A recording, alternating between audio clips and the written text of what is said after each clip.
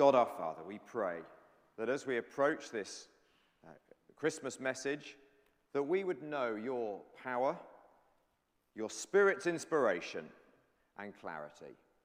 In the name of Jesus, amen. Amen. So John chapter 1 is our text this morning, and we're going to be, hang on, you're not paying attention to me. Oh my goodness.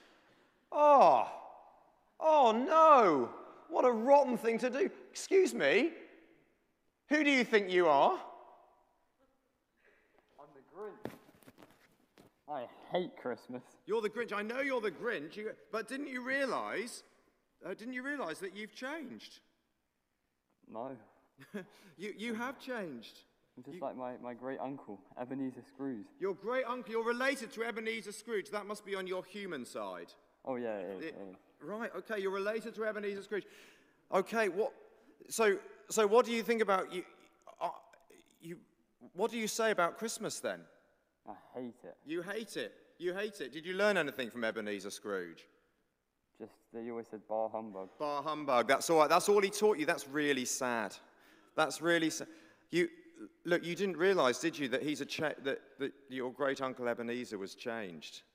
Look, there's a book about it here. Look, you can read all about it. Look, A Christmas Carol. There it is. That's your great uncle Ebenezer's story. And there's actually a book about you as well. You've changed as well.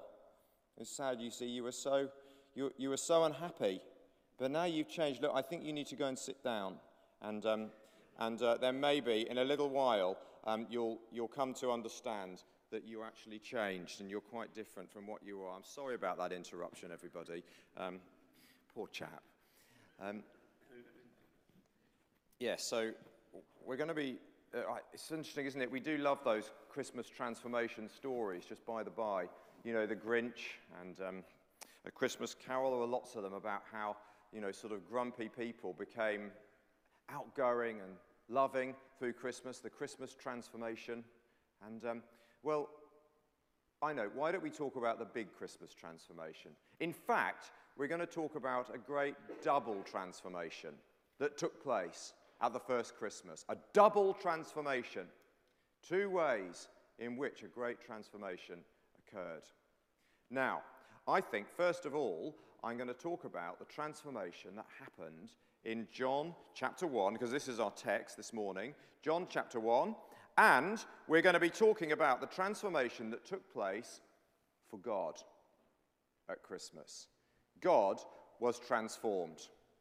God became what beforehand he was not.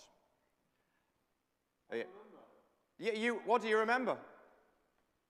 I found the joy of Christmas. You did find the joy of Christmas, so you've remembered. I have. Oh, that's so nice. That's so good. Well, would you like to give those chocolates back, please? I will. Do you want the children to have the chocolates? I think I do. Do you want me to have the chocolates? I think the children. The children. All right. I'm going to have. Thank you very, very much indeed. Okay. You can go and you can go now. Thank you very much, and very much appreciate it. All your help. We're going to have these. No, you're going to Kevin. Okay. No, I'm going to put them, I'll put them here. How about that? So, okay, John chapter 1. So the transformation. So that's our theme this morning. Transformations. God became at Christmas what beforehand he was not. So, look, have a look at, this is really taking from John 1 verse 14. Really look at this. John 1:14. The Word became flesh. God became what beforehand he was not. The Word became flesh. The Word is a title for God the Son. If you look at the beginning, look what's said about the Word. If you've got John 1 chapter open, in the beginning was the Word. The Word was with God, and the Word was God. You see, the Word was a person. The Word was with God and was God. He's a divine person who was there with the Father before the world began. And this Word became flesh. He wasn't flesh before, but he became flesh at the first Christmas. And so, that's the first transformation. God became what beforehand he was not. Now, it's not that the Son of God in himself changed. He remained what he always was, just as eternal, just as glorious, just as great. And yet now he lies in a manger. Right, I don't know if any of the children want to come and help me pack my case. You see, this transformation is utterly miraculous. It's a miraculous transformation. So do you reckon you can get all this stuff? Look, I'm going on holiday.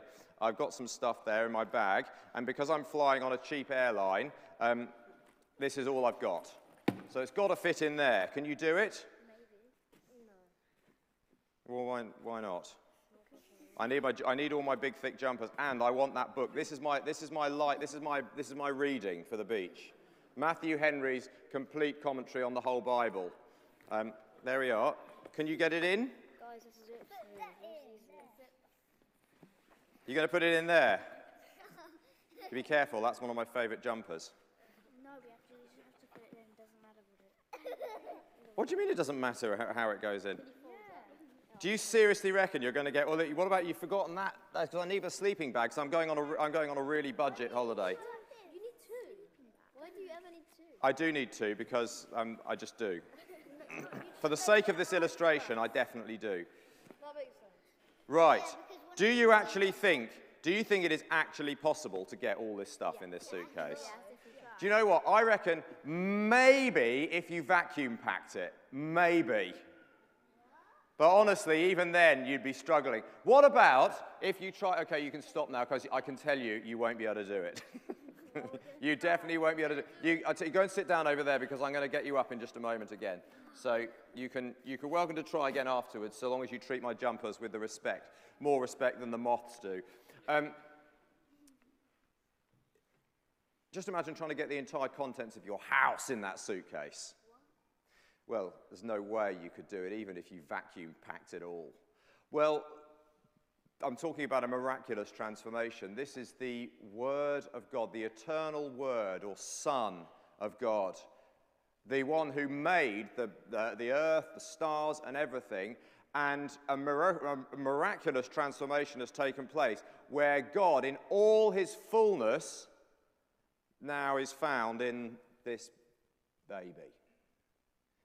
And it's absolutely extraordinary. One of my favorite sayings is by one of the great teachers of the church, possibly the greatest of all, St. Augustine, 1,500 years ago, who said, "The baby in the manger fills the universe."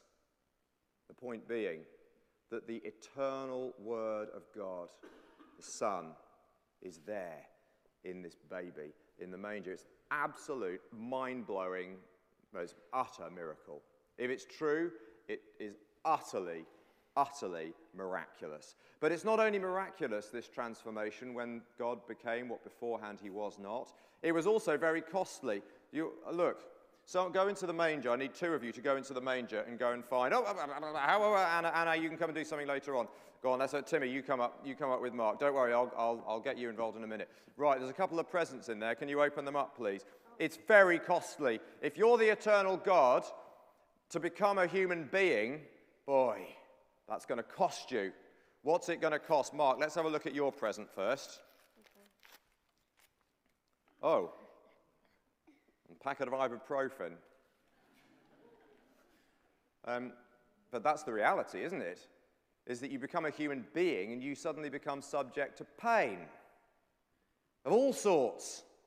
I was going to put in there a tin of Bonjela, because I reckon teeth just about sums up about the worst of it there is. Doesn't matter what period of your life you're in, your teeth are going to give you problems. So, the ibuprofen, what have you got there, Timmy? Nails. You've got nails. Big nails. Of course, that's part of the cost. That is why, at the heart of it, the eternal God becomes man. The Word becomes flesh, is because he is going to become subject to death. Death, even on a cross. We'll come to, in a moment, why he might do that. But isn't that extraordinary? When God became what beforehand he was not. That is, the Word became flesh. The eternal God, miraculously, was packed into this baby, Jesus, And the man, of course, he became, the eternal God was there. And the cost that that transformation entailed, was absolutely incalculable.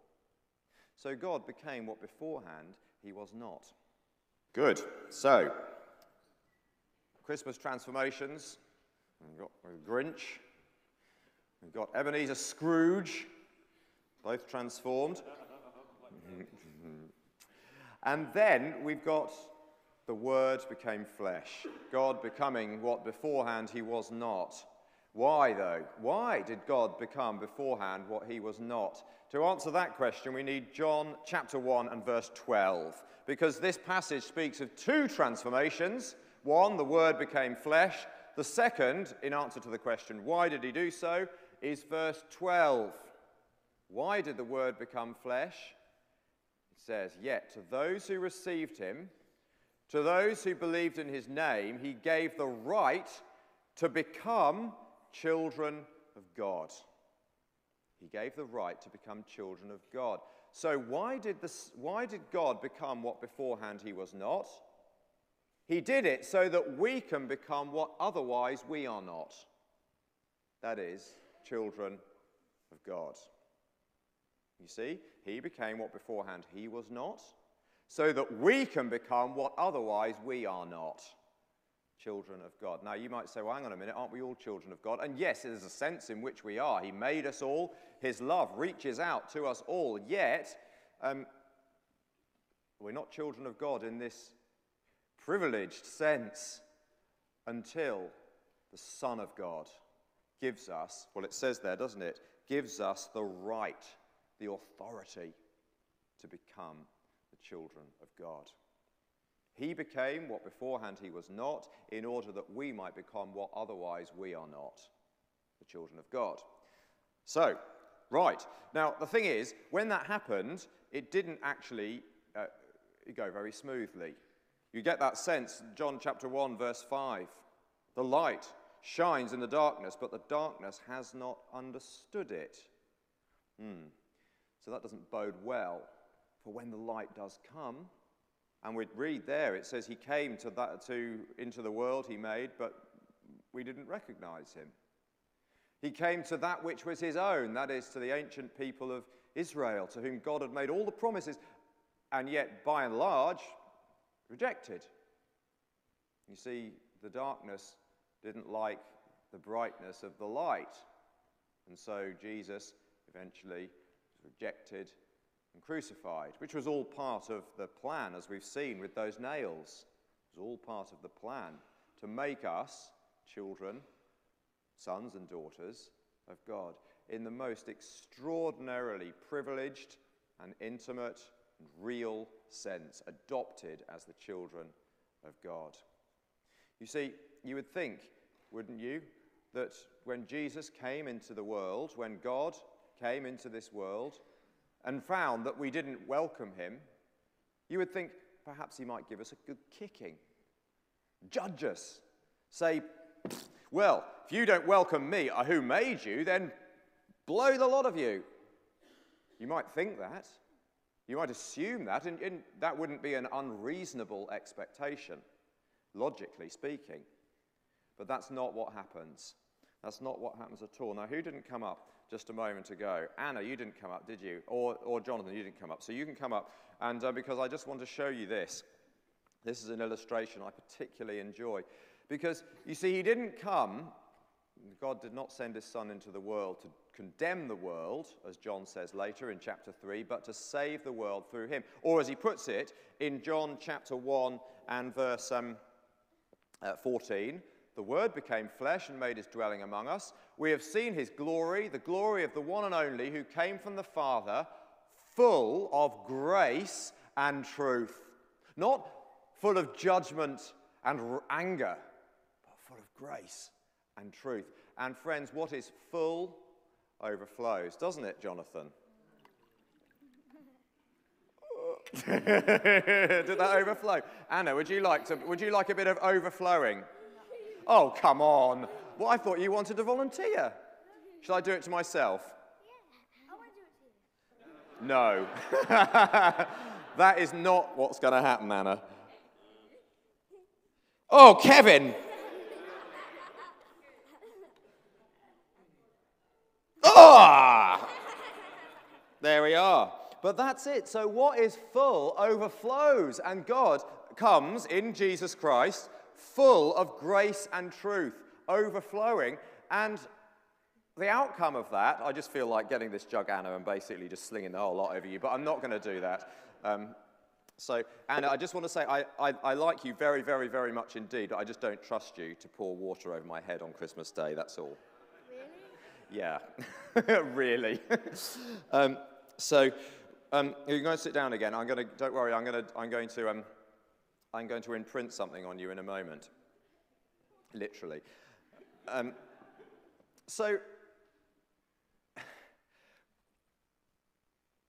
God becomes what beforehand he was not, so that we can become what otherwise we are not.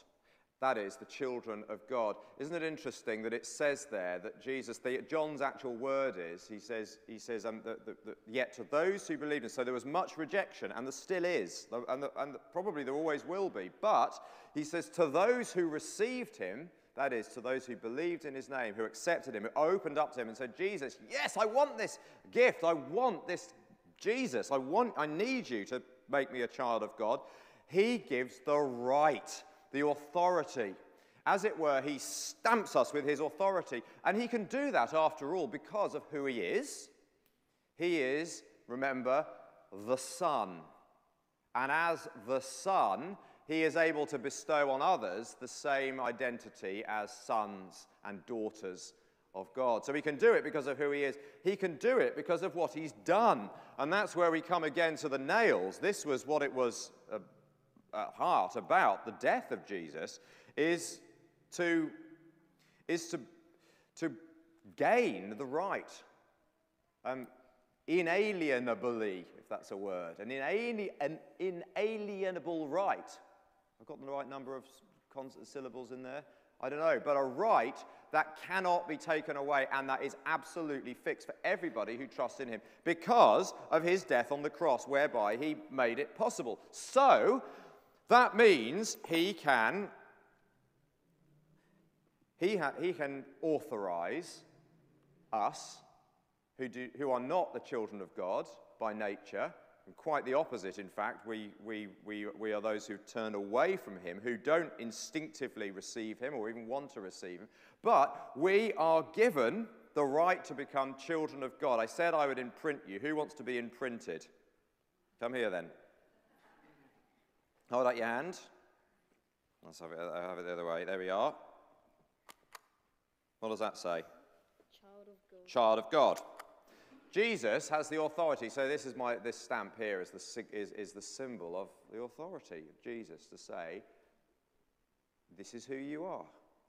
In the most privileged and wonderful way. Do you want it? Who else wants it on their hand? Come on then. If your parents give me permission, I'll stamp it on your forehead later. You got two. Oh, you got two? Oh, well done. There we are. I'll have one as well. Do you want one, Kevin? Yeah, there we are. I'll put it on Kevin's forehead. Okay. I don't know how it'll go on your forehead, but we'll see. Your head might be a bit too round. It's quite big. Oh, it's backwards. Sorry. Sorry about that, Kevin. I did my best. Don't worry, it does wash off. I did test it. The ink washes off. If anybody wants a Child of God stamp, afterwards, you can be stamped on Christmas Day if you'd like to. So Jesus comes to make, and to be a child of God, it means child of God. It doesn't just mean to be God's created by God.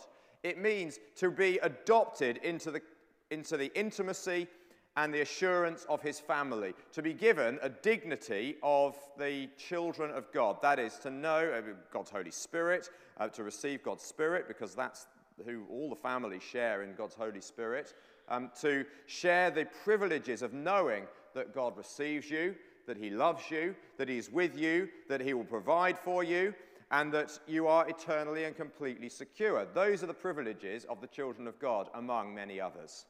So, a double transformation then, and Christmas, which encapsulates what Christmas is about. On the one hand, the statement of what God has done. On the other hand, the statement of what we can do in response. And so, what has God done? Well, Christmas, God became what beforehand he was not. That is, the Word became flesh. In order that we may become what otherwise we are not. He gave the right to become children of God. So, let's open our hearts to receive it again. Many of you have received this years ago. You know these things. Perhaps you don't yet. In a sense, it doesn't matter. The point is, go on, open up to these things in a new, deeper way than before, saying, yes, I do trust in you, this costly miracle. I do believe, and I do trust in you, Jesus. Make me a child of God too, or make me more aware of the privileges that I possess as a child of God. Stamp that not just on my skin, not even on my forehead, but on my very heart, that I am a child of God through faith in Jesus Christ. He became what beforehand he was not, so that we can become what otherwise we are not. Let's pray. We give you praise, Almighty God, Father, Son, and Holy Spirit, this Christmas time, for the miracle of the Word becoming flesh. Give us grace and power to believe it, and through Jesus Christ, give to us now the authority, the right to be children of God and to enjoy more fully the privileges of that status. Give us peace in our hearts, deep humility, awe, and utter joy. And we ask it in Jesus' name. Amen.